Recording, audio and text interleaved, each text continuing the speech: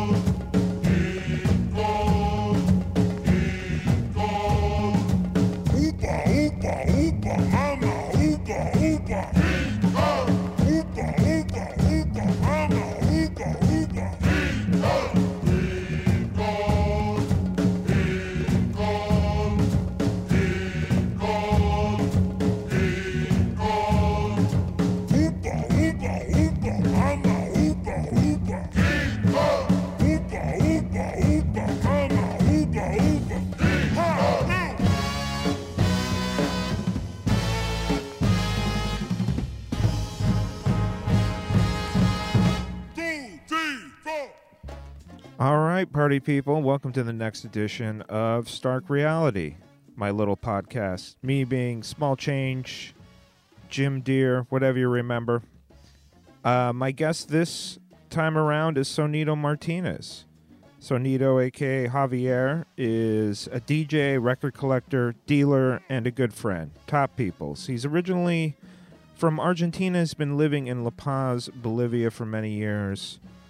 We talk about chewing on cocoa leaves, distribution of records in South America, playing on sonaderos, aka sound systems in Mexico, living in Bolivia during the recent fascist coup and aftermath.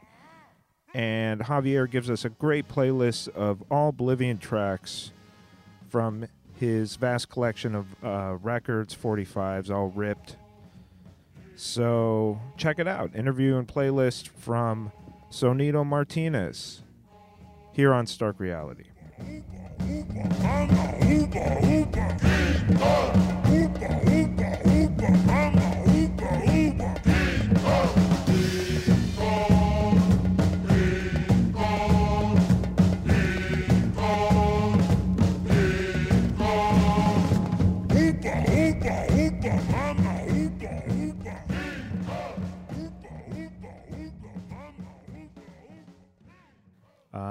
You chewing on some leaves? Yeah.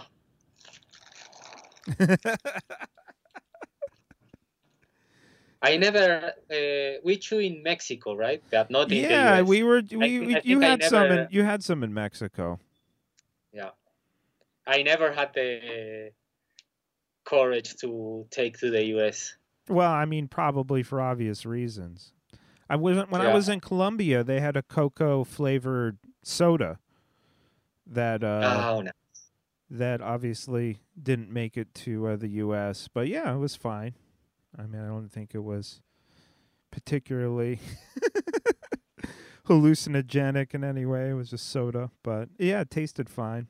But it is funny how that all gets like demonized. But that's like a thing there because people chew it for like the altitude and stuff like that, or one of the reasons is it really helps in the altitude, but the people here they've been adapting to this altitude for many thousands of, I mean, I don't know, more than 5, 7, 10,000 years adapting. So physiologically, I mean, it helps to the altitude to us, but it has also a lot of other uses. Like it is like a very complete food. It gives you a lot of vitamins, calcium. It has a lot of calcium. And when That's how you say in English. When you're chewing on it, are you basically just, you're not swallowing it, obviously. Are you just getting the juices, or what you take the idea is not to chew as if you're eating. You're just making a bowl and making pressure using your cheek and your teeth to extract the juice mixed with your saliva, then that action, the mix of the saliva and the chewing, help extracting the alkaloids, the vitamins, the calcium, and all the things they have. It has alkaloids, and you help with. You can use baking soda, but usually in all the Andean regions, every region has like a type of ash that you add up, and it helps to the process. It accelerates the process because only with saliva, the ash. Yeah, the ash helps the process of alkaloid extraction. Because with only saliva, it's slower than using. You need something alkaline. Right. Now, doesn't the ash kind of taste a little ashy, or do you get used to the taste, or? It's no, it's really not. It's so many. It's only a few, but the taste of the leaf is so strong that it's the ash will never be dominant. Oh, okay. Okay. And it's so many, like yam ash, potato ash. They are using insane stuff, and now there's a new trend in the last few years, which is they take the leaves and they put ash, they put different ashes, they put mint, they put stevia, they put some coffee. Almost like some of the smoking blends, you know. And yes, and they smash it. They put leather and they smash it very strong, so it's already mixed up, and that is way faster. It's incredible. Like the effect is so immediate. So it's almost like some of those smoking blends. They almost have leaf blends. Basically. Smoking blends, yes. It's like a leaf blend, though. You know. Yeah, yes. That's pretty wild. Yeah, exactly. Yeah, but it's it really helps. If you're not from here, it's very helpful because it helps oxygenate your blood. That's why it's good for the altitude, because you get more able to absorb oxygen in an atmosphere where oxygen, you don't have much oxygen. There's lack of oxygen. So you maximize the absorption of oxygen for your system using this. Interesting. Yeah. Nice. How long have you been in Bolivia now? A while, right? I arrived here, in 2007, definitely, but I started coming in 2004. But in 2007, I decided to stay with some short breaks, like going to the States. So I went from here to Peru, then came back, from here to Colombia, then came back, from here to the US, then came back, and then from Mexico and came back. But you're originally from Argentina, right? Yes, I'm originally from Argentina. Yeah. So does that work in terms of being able to stay there? Because are you still an Argentinian citizen, or are you a Bolivian at this point? I am officially a permanent resident, and I'm able to do my passport to have a Bolivian citizenship, but it's kind of pricey, and I didn't do it, but I'm planning to do it. I want but I'm still an Argentine citizen. And you, but you've traveled all over South America, like you were mentioning, digging for records. So you've been to Peru, Colombia, Brazil. Exactly. Yeah, tell me. Sorry. No, whatever. I remember you were telling me, I think on when I had you on one of my FMU shows, you were talking about digging for records, like literally the only, going by boat.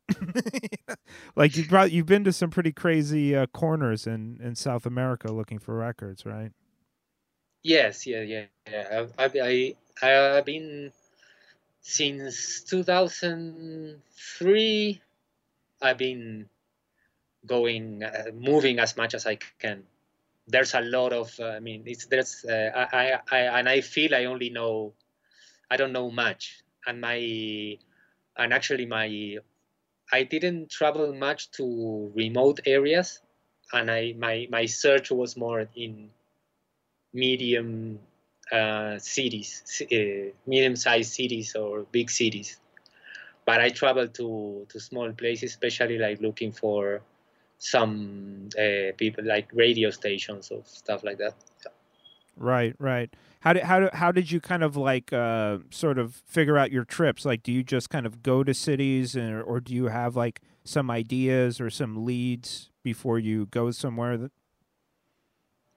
Well, in the beginning, I'm not originally from Buenos Aires, but I was living in Buenos Aires during the 90s and early 2000s. I started to work to organize parties and work with DJs from the Bolivian community in Buenos Aires.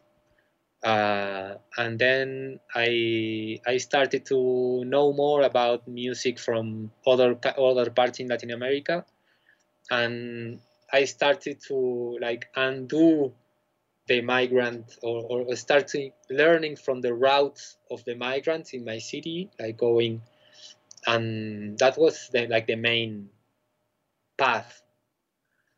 Oh, so you kind of like just paid attention to how people ended up in Argentina and maybe followed their path, or just the general migrant of people? Because in the pre-internet era, or at least the pre-internet era for when I come from, I started like trying to figure out the routes of the people that was trading music in any format. At that time, it was some vinyl, tapes, CDRs, but also they started to use hard drives, right? So, but the travel was still by bus, by land. So I started to learn from those routes. Like, okay, somebody's picking up, bringing some stuff from this place, which was 4 days by bus. Or no, there was people like coming from even Lima, which is really far from Buenos Aires. So I started to do the same, traveling and meeting people, and then okay, I'll be back in 6 months or in 3 months. What would you like me to bring? What I can find for you, like, and then I realized those routes had like a lot of history, you know. So you met people like they were old record dealers or music dealers, that they were doing the same in the whole continent, from Colombia to Peru, from Bolivia to Argentina, from Bolivia to Peru, from Chile to Peru, from Brazil to, I started to realize all those trading routes with music that from the past decades in the 20th century. That's wild, because obviously, just the influence of music. I know we've talked a little bit about this before, like, like cumbias from Colombia, then making their way to Peru and kind of getting mashed up with their sounds to make other sounds. But yeah, I guess you don't really think about, well, how did those records get down to Peru in the first place? Somebody must have brought some, or, obviously distributors, but it probably was a lot trickier back then. Yeah, as you said, these routes. Yeah, and also because these music travelers or music dealers traveling for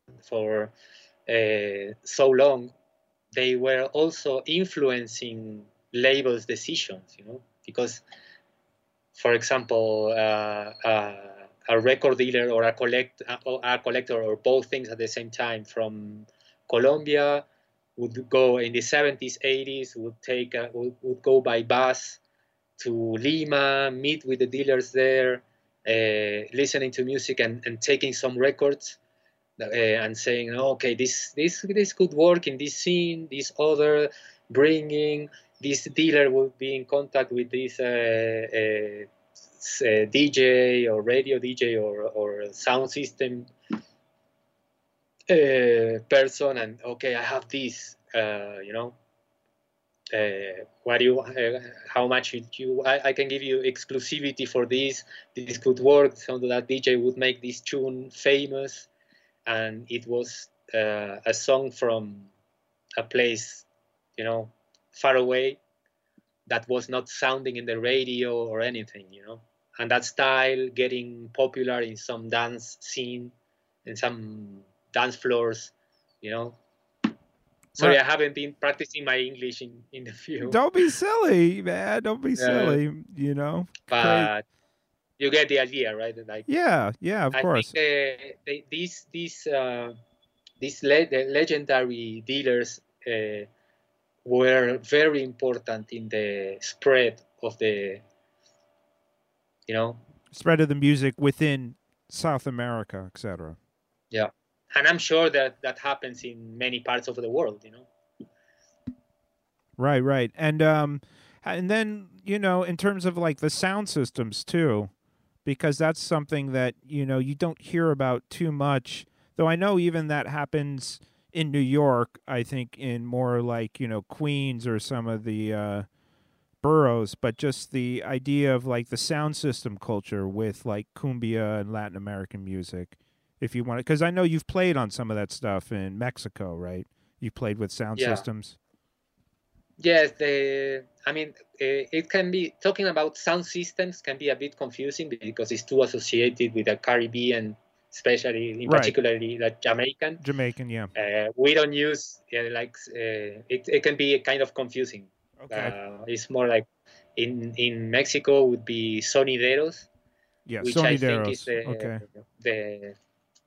Those guys were like the most, in my opinion, the most serious diggers in the whole continent. Is in a way is where everything ends. The best of the whole continent, in my opinion, ended up sounding there in block parties.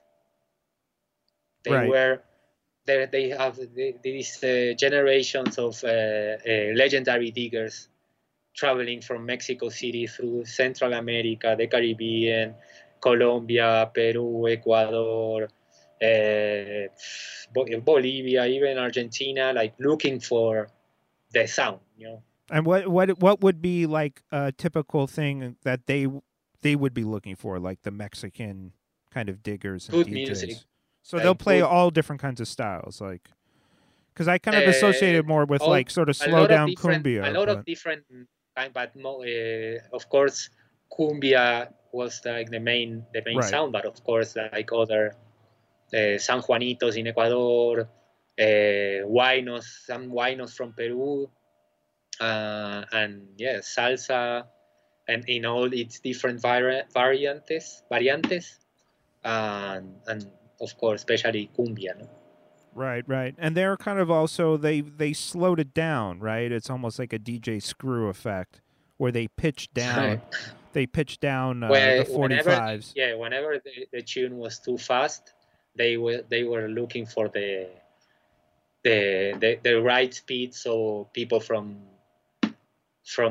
Ciudad de Mexico, in this case, could dance the way the style, the way they like to, the speed they like to dance.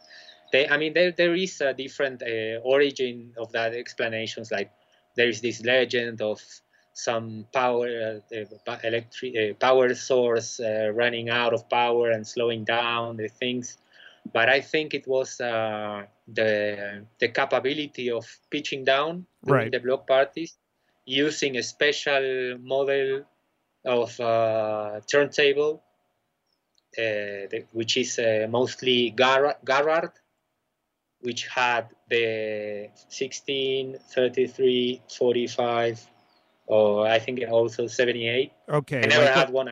Yeah, one of the real old school ones that would play the 16 RPM, those gigantic records. And the pitch, it would be like in one device, you could... it was not a switch between RPM. It was a whole thing doing both. It was like a whole slide. Oh, okay. Yes. Okay.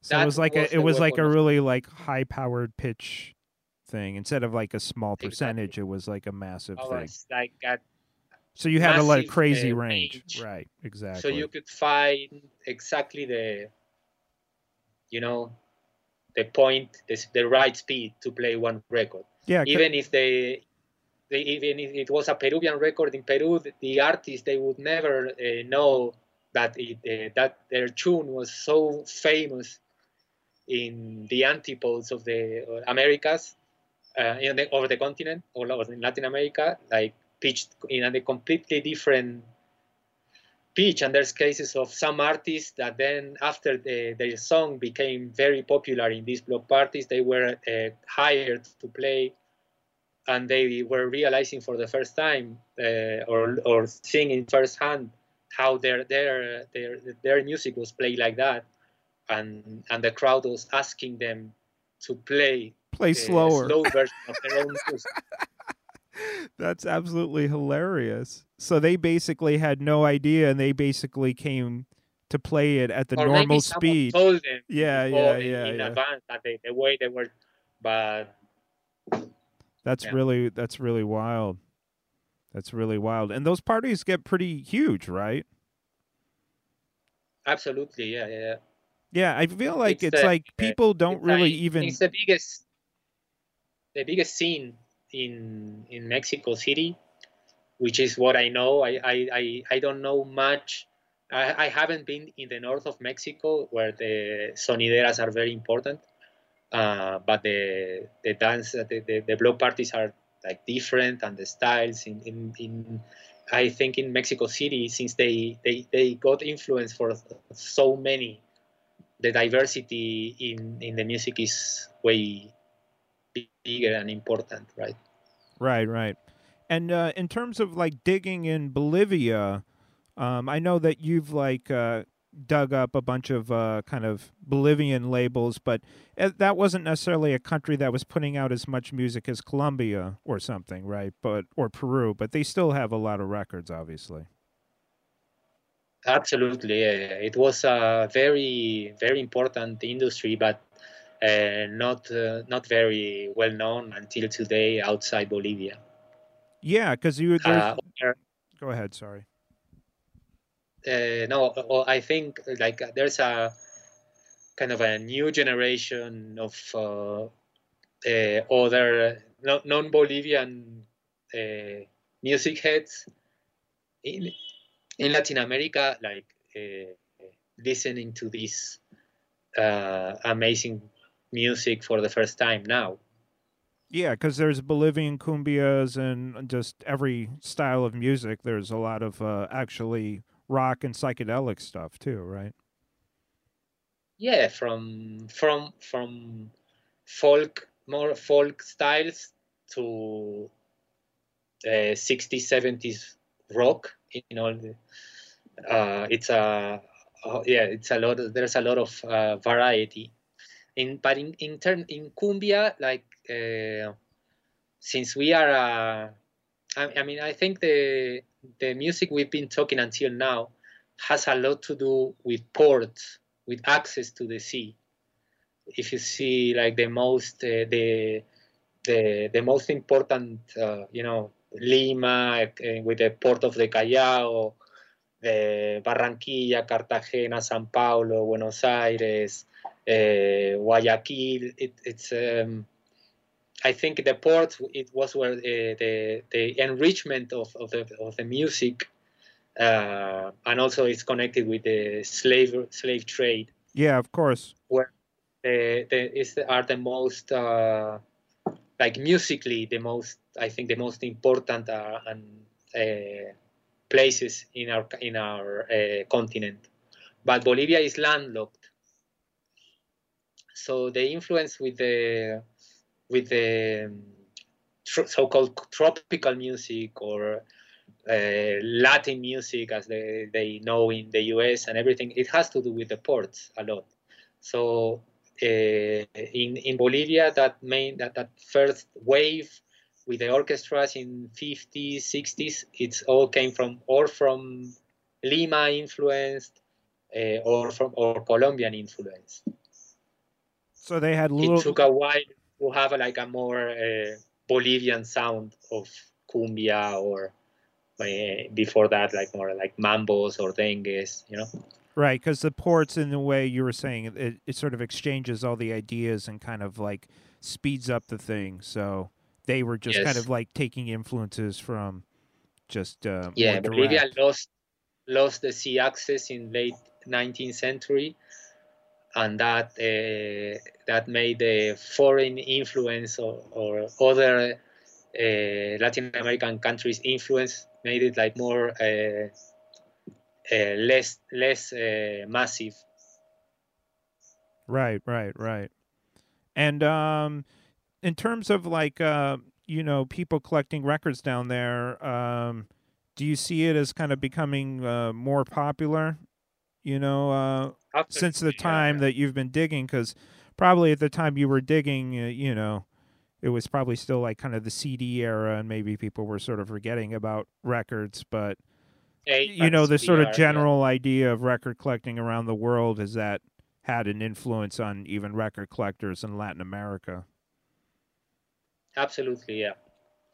And there's this in the last 15 years, the internet made it very like wow, was this made in my own country 50, 60 years ago? Like Right, so people it's kind like, of rediscovering stuff on the internet from their own country that they yeah, might not have known about. Yeah. yeah. And they start like asking old people like, you know about this? What was this? How was this scene at the time? What was this music? Why, like, what was the influence?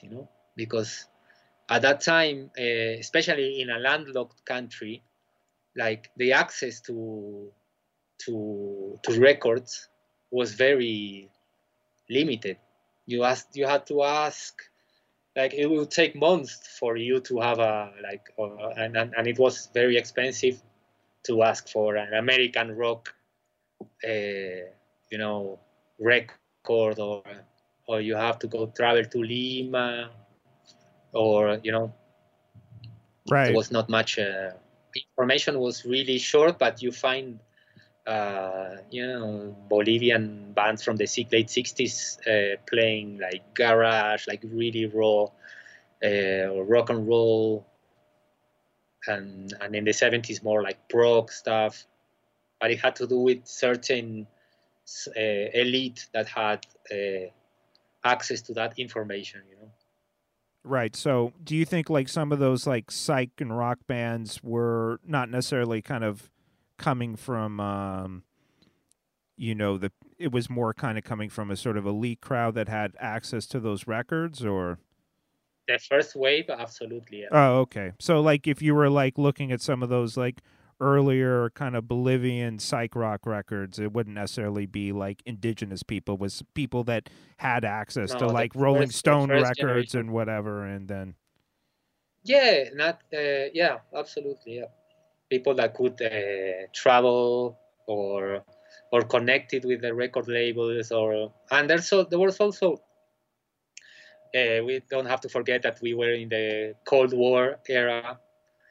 So the American labels were sending a lot of promos, to and stuff. two countries just to sort of sell the Yes, Americanness of American culture. but they were like not very popular. Like in terms of, it was not a big portion of the Bolivian music, industry Right, right, in the right, beginning. right, right. Um, So if you see in the images, you can see like they were clearly like more white people that could travel, or I don't know, there's even like, I don't know, 13th floor elevators, cover versions or stuff.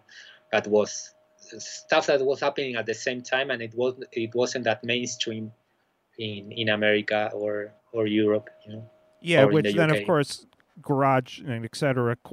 Collectors are like, oh, I need this Bolivian version of 13th floor elevators cover.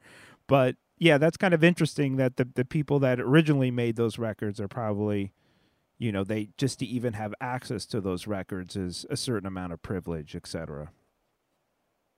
to even like know about the American garage records to cover in the first place. So yeah, that's interesting. Like it does really come down to distribution. It's very interesting. I don't think that's something that people necessarily think about. They might just think like, oh, look at this amazing rare Bolivian garage rock record, and not even think about the circumstances of even how it was made in the first place. And another point that I find interesting that now that we are talking about rock was that Bolivia in this situation of being landlocked in the middle of South America, when the Peruvian, Argentine, Brazilian rock, English and Portuguese spoken or sung rock started to become important, they were a very protectionist industry, each one of them. But I think Bolivia, they got the influence of what was happening in Lima then, and in Buenos Aires, and in Brazil. I think that's very interesting, and not many people talk much about it. That they were taking influence from. You can see that like they were making also covers like already in the 70s from artists from the Uruguay, Lima, Buenos Aires, Chile, Brazil. That's that situation of being landlocked in between all those countries made us influences of other Latin American countries at the same time. Interesting. And you were obviously there through the whole recent coup, and obviously it's nice that those people are finally out of power, but I don't know if you want to talk about some of the stuff that went down when Áñez and the sort of U.S.-backed coup kind of took power, but I know you were saying that like people were getting jailed for Facebook posts and stuff. It was pretty crazy, so that must have been pretty insane to go through. Yes, yeah, it was very. It took us to many people. It took us by surprise, like how well planned was, and they were planning to doing this since a few years. And yeah, it was very repressive. I mean, Bolivia doesn't have, I mean, we are 11 million people. We had like, thousands of detainees, and there was people, literally put in jail for organizing WhatsApp groups or sharing memes. Yeah, and they've been in jail for months from that. And I know this is happening in many parts of the world because it's part of the same, in a way, the same geopolitical conflict. But they try to apply a very repressive plan, but they didn't. These people are so brutal and ignorant that they were not counting on how the majority of Bolivia could react against it. It was just a small minority of the mostly white elite that ruled the country until 15 years ago, 14 years ago. And it was a move to trying to gain back a privileged position in alliance with the worst of the U.S. Right, exactly. Kind of U.S. corporate interests. Yeah, that's insane. And obviously, and they kept trying to suspend the elections basically because they knew that they were going to lose essentially. Yes. Yes. So, and they still, I mean, there was a huge victory on the elections in November, but the whole structure and all these people and the alliances, and they are not defeated. They're still there. The militaries that they were, and the police that were, and the corporate and the entrepreneurs from Bolivia that were part of this, they're still there, and they still represent a big threat. And it's a very complicated, very weak. Even if the government had such a amazing results in the elections, I don't think we can claim full victory, because this is not solved in elections. Right, exactly. They're kind of like a hardcore element that's sort of willing to do whatever, obviously, because I know that they had those massacres too, where they just straight up shot people. Yeah. I forget it was near like an oil plant, right, or something. Yeah, gas. Yeah, it was a gas plant. Yes, and you still have many people here defending the armed forces crimes, and blatantly racist in social media and TV and radio, constantly 24/7, saying these were not massacres, this wasn't a coup.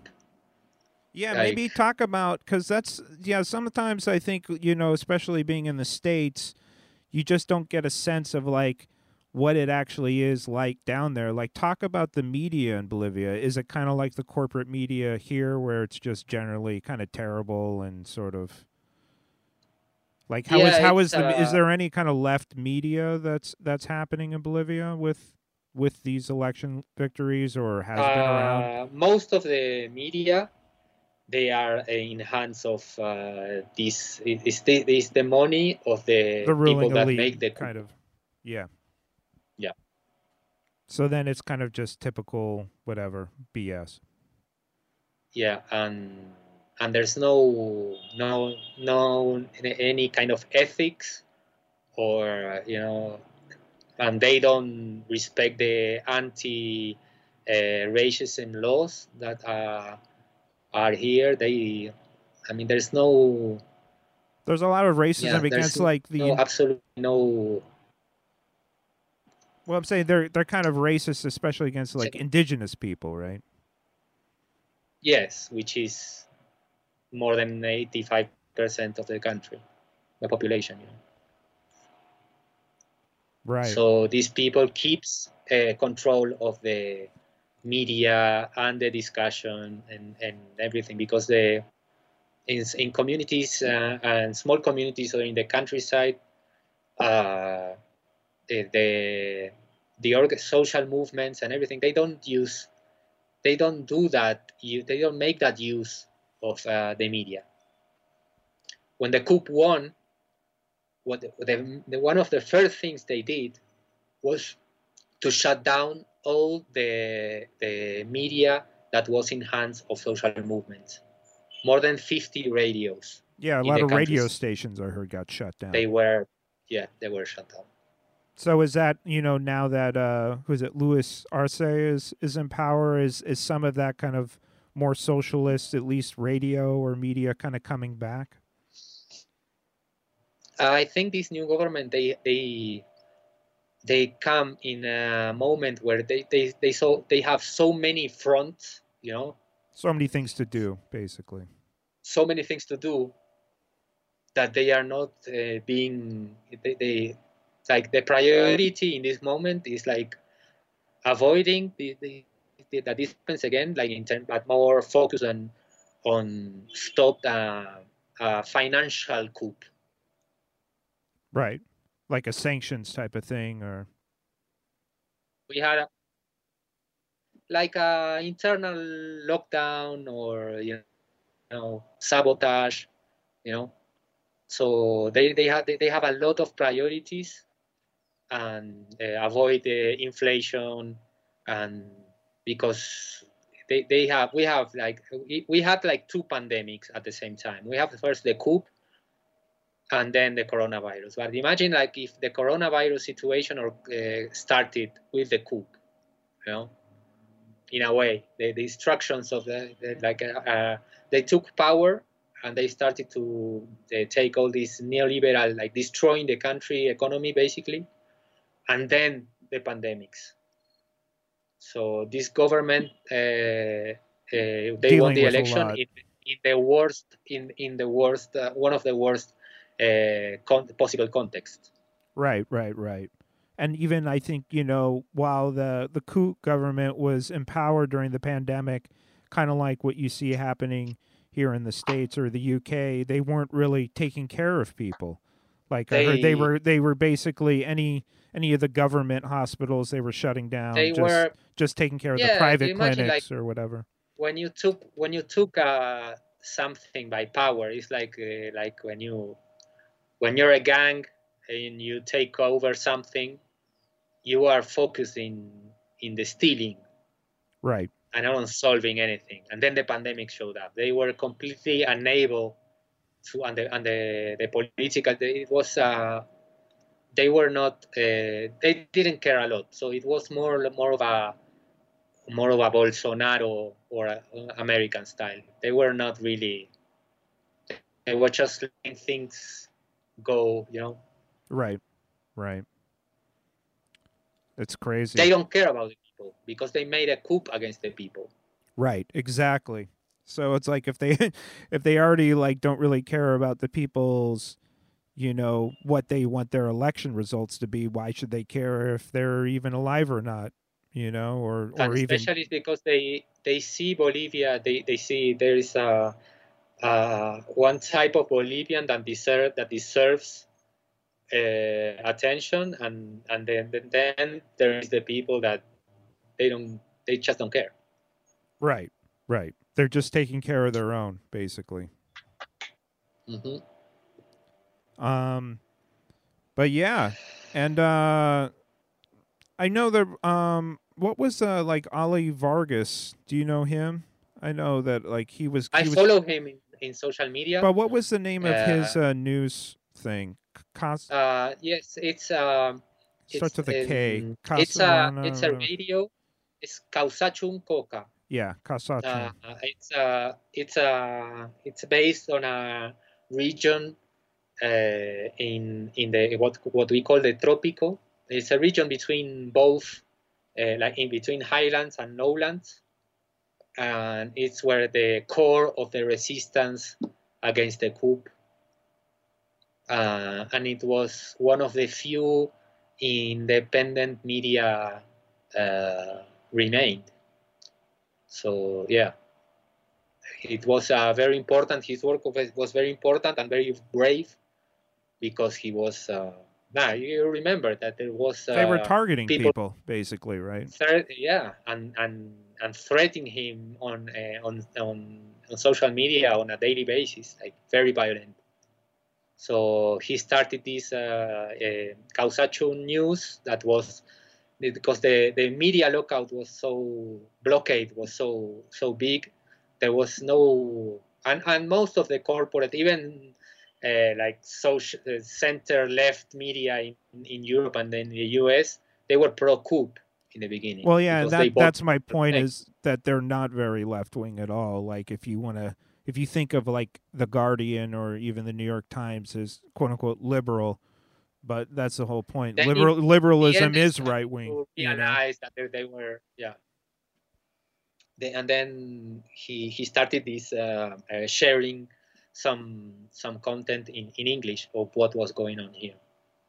Yeah, which I think is important because much like in the same way of the news being sort of locked down in Bolivia, then the news that we receive in the States or in the West is sort of filtered through these corporate news sources. And yeah, basically all of them were pro-coup, which makes, again, if you think like The Guardian is left or even left-leaning, then why are they supporting a fascist coup? And why is like someone like because Evo Morales... they have a very special, they have a clear agenda, like liberal, some sort of left, for their own countries or their own alliances, but they have a completely different agenda when they cover international news.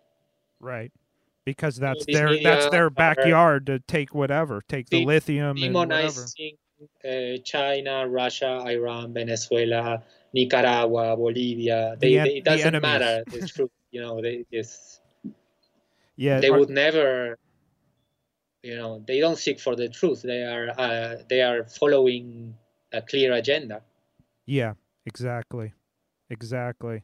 Which I'm sure people in Bolivia must kind of get tired. Like, do people in Bolivia actually get, like the New York Times? I guess you can find it on the internet or whatever. Like, what do people in Bolivia think when they read these sort of pro-coup, New York Times or Guardian headlines? I mean, they got to think like, wow, these people are just full of shit. I don't know. Yeah.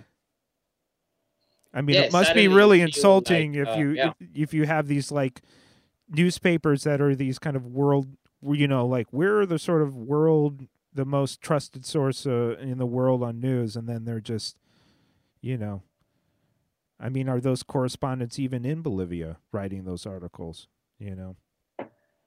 Yeah, that's why the coup was so focused in persecuting people telling what was going on here.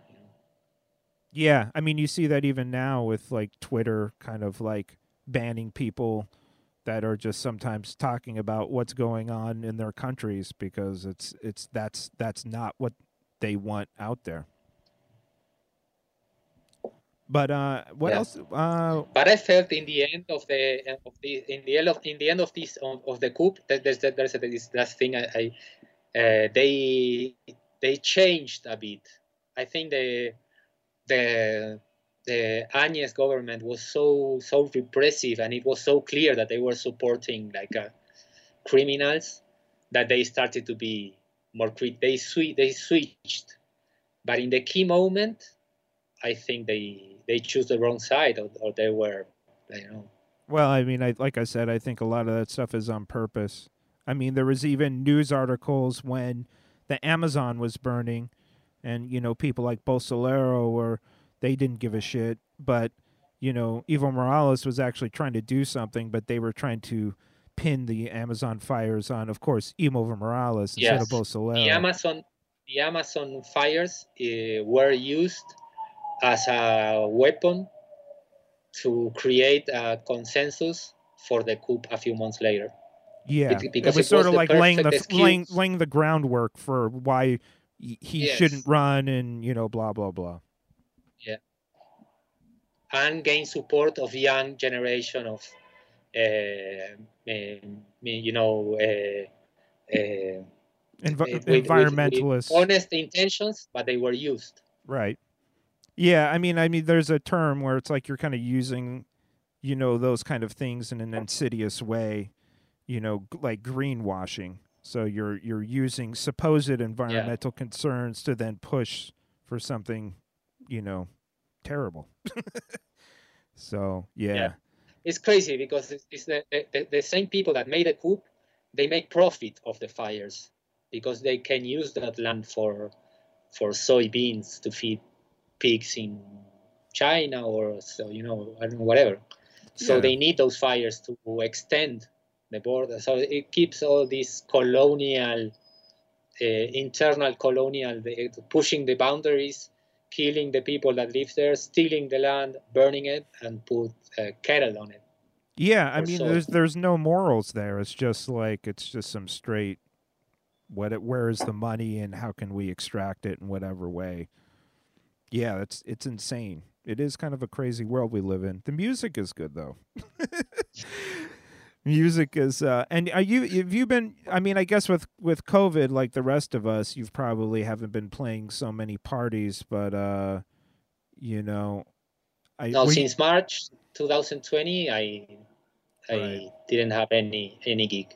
What were the parties like in Bolivia? Like what kind of stuff would you play as opposed to like playing, say, on a in a like a sound system type party in Mexico? Like how would your sets differ, in terms of playing in Bolivia for like a Bolivian crowd? After a few years, I started to push the boundaries more, and just play whatever I like.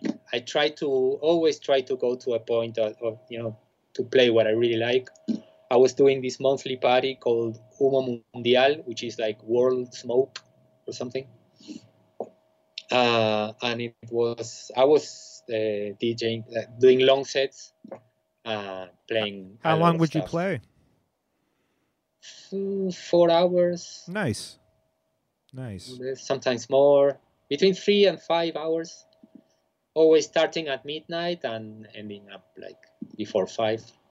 Amazing. And Yeah. and what do people? It was You kind of like a just. monthly. That's amazing. And you wouldn't have an issue with like going late, like you know, like do they have like sort of kind of like in the States where you can't serve at a certain bar? Would they be at spaces? What, like, describe some of these parties?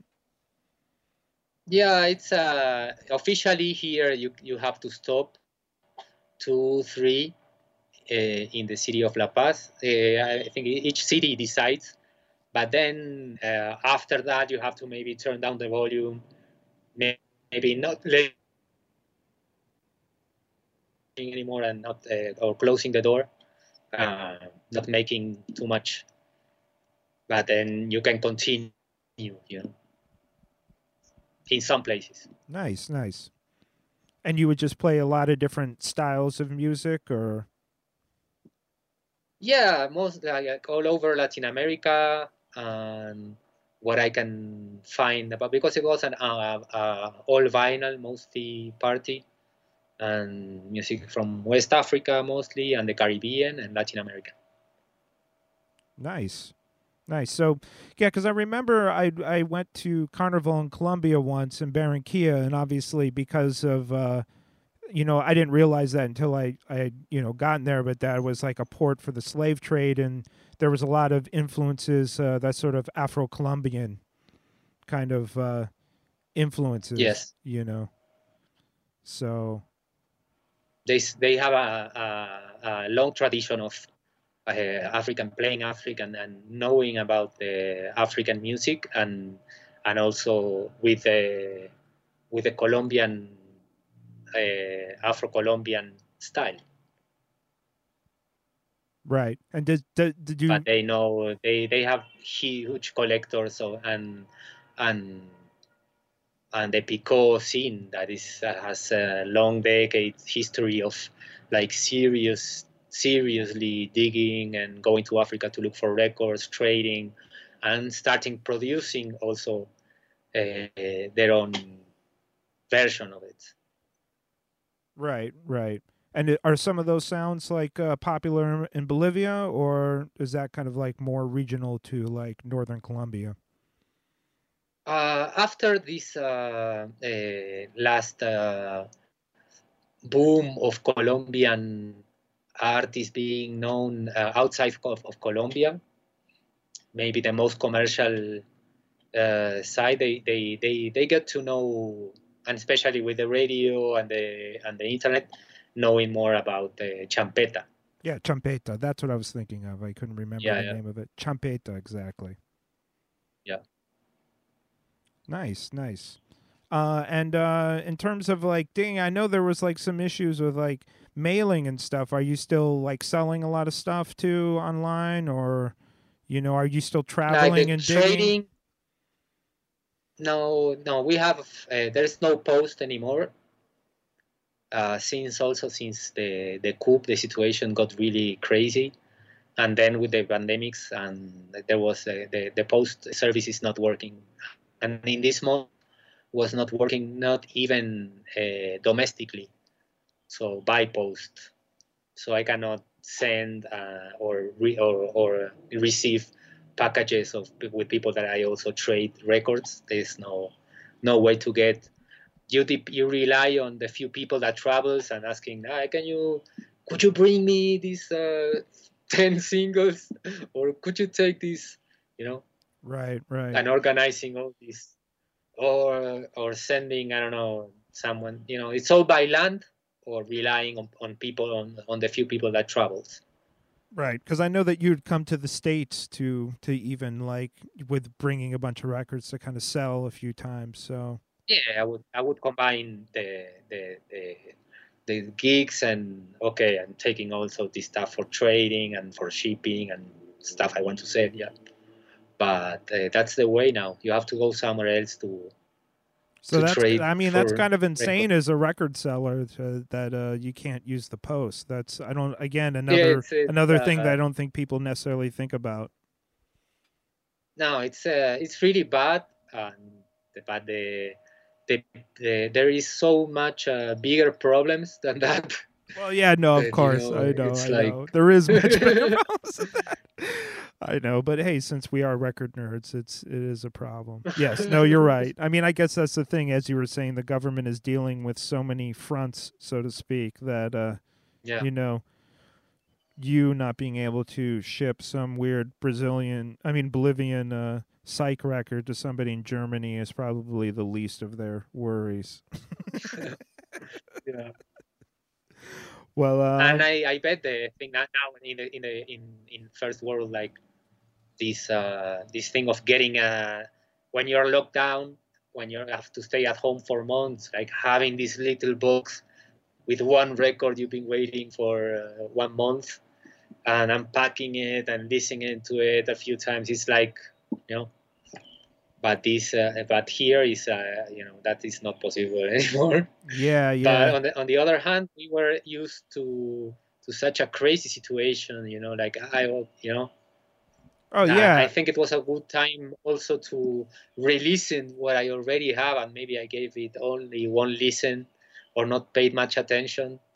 So it's a good chance to give a chance to a lot of stuff you have, sit there and listen and re-listen and see how your ears behave, Yeah, it's kind of funny sometimes when you're digging and you might listen to something quickly and be like, okay, this is cool, I'm going to buy it or whatever, but that you could kind of forget about it. So it is like you can, I call it shopping at home. Like you kind of sometimes forget what you own, and it's good to just re-listen and be like, oh, okay, that's good, or okay, this is mediocre, maybe I should just sell it or whatever. But I think that's very important to spend time and just re-listen to things that you have, because your tastes also change. Maybe something you bought a while ago that you might thought, oh, that's okay, but now you might listen to it now. Because I know you collect a lot of folklore music from various countries, so which sometimes I like of this moment is that also that triggers more a local trade of records. Right. Okay. In terms of like, selling to Bolivians themselves as opposed to somebody on the internet. And there's a lot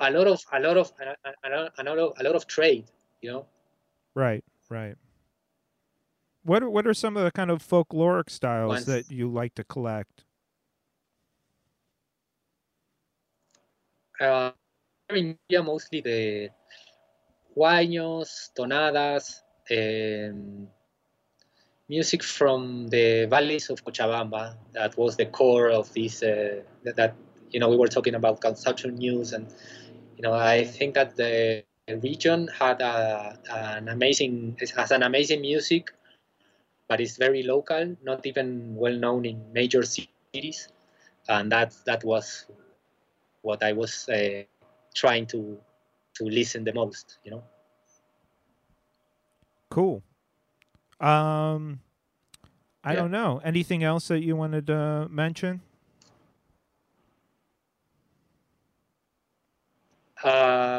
It's like it's also, I mean, DJs, we cannot afford. We have no gigs. We cannot afford most of the cases, So I think it's a good moment to figure out, other ways, and maybe try to get rid about this vinyl only fetishism, because we are losing sight of a lot of amazing music that is in other formats. Yes, I agree, actually, that, as much as I love vinyl and appreciate the stuff I have or whatever, there is just so much music out there. And not all of it even gets pressed on wax or whatever. I know that you also, you kind of follow some of the more modern electronic variations in Latin American music, and not all that stuff gets pressed on wax either, Yeah, not at all. Like very like almost like a none of it. Yeah. Because So there's not a lot of is there a that lot of pressing plant, like is there pressing plants really in Bolivia? I mean, I in Latin assumed America, not in Latin America, like maybe there's one like in Brazil, I'm Brazil, sure, yeah. another in Colombia Mexico, or you know, but whatever. this is like such a huge continent. There's a lot of music, and we are losing sight of amazing music being made now. And I think one of the consequences, at least in this part of the world, would be like less fetishism on the music of the past, and more open up more of what is going on right now. Yeah, because the problem I think with just strictly collecting vinyl is you do kind of get into these mindsets of certain time periods, and it does kind Yeah, of ignore the present because in the present people may not have the means to press what they're doing on wax, so that if you're only listening yeah. to stuff on vinyl, you're going to miss out on what is actually going on in the present. Mm-hmm. And then we go to the point that the most important thing is the music itself, you know. Yes, exactly. That's real talk right there. That's from someone who has insane records, but I think that actually is no, but that's the proper attitude. It's that, you know, it really, as beautiful as it is to find original pressings of stuff that's like really cool music, it is in the end about the music, you know. Yeah. And what do you think for the mix? I'm in the middle of the moving. I need to move. My contract is over, Okay. so the rent is probably gonna, because we've been paying half of the rent. Right. So, but now if you sign a new contract, then the landlords are racing to compensate that. You know? I see. Wow, so you're gonna have to move So you're gonna have to move I'm all your moving. stuff. Yeah. So I've been like, you know, I'm a bit overwhelmed, but I will come up with something. Where are you gonna move And to? it's like 15 blocks from here, Okay. but it's just one room, I see. no living room. It's just one room, like kind of a big room. Okay. I have to fit everything there, Okay. but it has a huge roof. Oh, nice. And after 1 year of being locked in, I really want a roof. So Right. I'm choosing to go to be in a very tight place, but I will have the chance to breathe under the sun, you know, without being outside in this madness, no? Right. While we're waiting for the vaccine. Yeah, exactly. I know, right? This It's world. gonna take a long time. We are very ahead in the queue of the vaccine, so I think it's a good move to have a rooftop. Yeah. To have some sun. Yeah. For health, for mind health reasons too. Yeah, no doubt, man. It's been a mess. I mean, so many people have died in the States, as you can see. It's just like they've handled it so badly. It really makes me angry. But I mean, that's what I'm. Did you lose friends? No, luckily. I mean, my parents just lost an old friend. So I've known a few people that have died, but not really been that close to them. But friends of mine have lost friends, especially people who grew up in New York. So they have more of their most of my extended family is in California. But for people who grew up in New York, so they might have old aunts and uncles that live in New York, like, because it hit New York really hard, like, say, last April, you know, April, May, it hit New York. Like, it was like sirens all weekend, dude. Like, you'd be in your apartment in Brooklyn hearing sirens for like 10 hours a day. It was Constantly. It was like bad science fiction, you know? Yeah, same here. So now it's like a little bit better, but it's still bad. It's still really bad. And then you have other states that are kind of like, you know, the problem is they leave it up to each individual state, right? So then some of the governors that are more Republican or right wing, they don't give a fuck. So they're like, open everything, don't wear masks, open everything, like Florida and Texas, And even Democratic governors, like Cuomo is a Democrat in New York, and the California governor is Democratic, but they're also still just very, let's open the schools, let's open dining. So, and then there's no real help to regular people. There's no rent relief. So, it kind of forces either some people to work or whatever, So we'll see what happens. But, yeah, it's just, I'm very upset by the whole thing just because it's just so many people have died. It's needless. Like if you look at other countries, like Vietnam or China, like it's literally just a fraction, So what it says is kind of what we were talking about with some of the Bolivian government is like, at least the coup government, is that they don't care. Like they literally don't care that, in the States, 500,000 people have died. It's like we have like the 9/11 memorial, right? Because 3,000, 4,000, like we have that every fucking day. We have 9/11 every fucking day. Like 2,000-3,000 people die every fucking day. Yeah. Unfucking and real, man. What's the vaccine situation in New York State? Well, I think like they got the like Pfizer, so they have Pfizer and Moderna have like but they the government's like paying for it, so it's not like and they're sort of, they have like a list, so it's like the people that are like, say if you work in a hospital or you're of a certain age, then they're kind of like, like a friend of mine is a teacher, so she got she got her first round of vaccines. I might actually qualify just because of my WFMU show. There was a conversation going on the FMU list about how, because we're broadcasters, so we might be in line, but I don't know.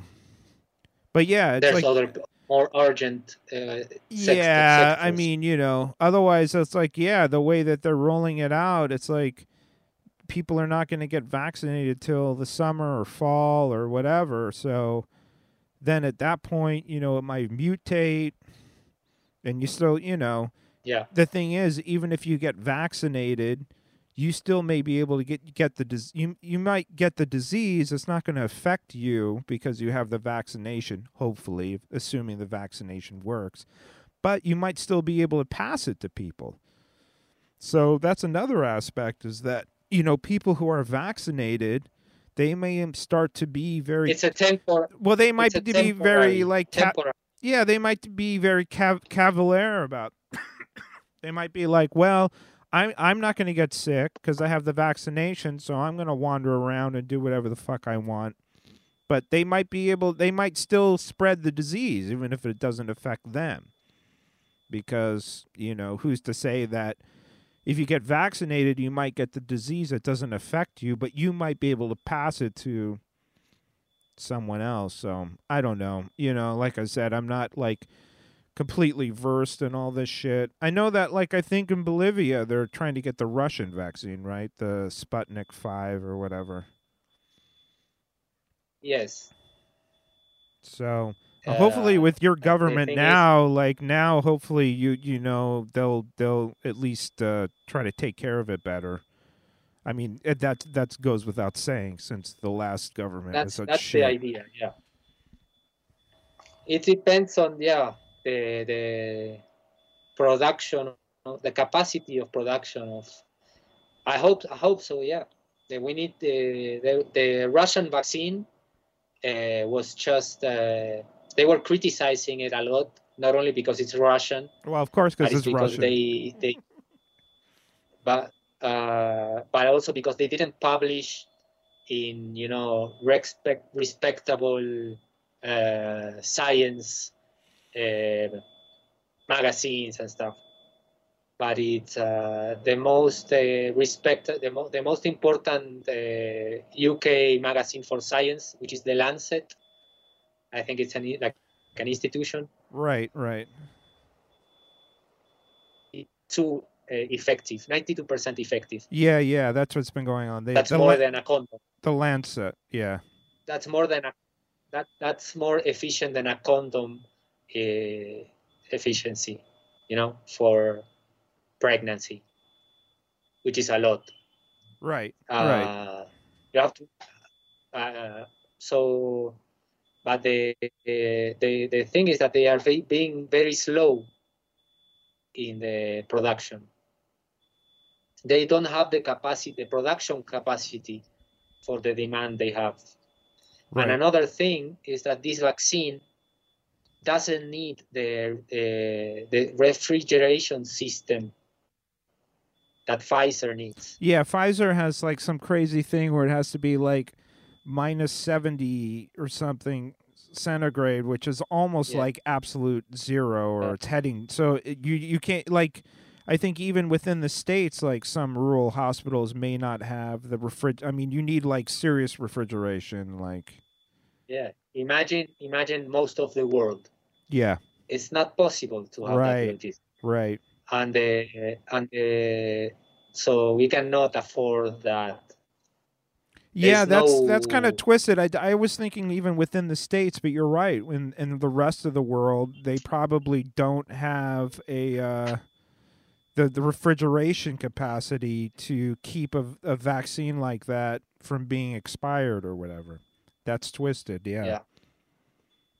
Here, the only maybe one laboratory or one out of 10 hospitals maybe has that.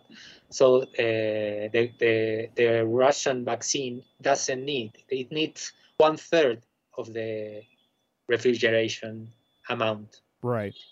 Which is good. Right. Yeah, it's kind of interesting that to even make a vaccine like that and market it with that kind of refrigeration, you kind of know in advance. If you're making these vaccines, you probably know what hospitals are capable of. So you know in advance that there's going to be certain aspects, rural, poor people that are not even going to be able to use your vaccine. That's kind of twisted. It becomes a tool for manipulation. Right. Because then, okay, you want my vaccine? Okay. I will send you this. It's like, I don't know, like a, if I give you this, I can give you this with the whole infrastructure, but I want this, and this. There's that kind of help doesn't come, Yeah, well, that's the thing about like something with like Western quote unquote aid is. There's always strings attached. It's like, we'll give you the vaccine, just hand over your lithium or whatever. Yeah, or you give me you hire my people, the people I want.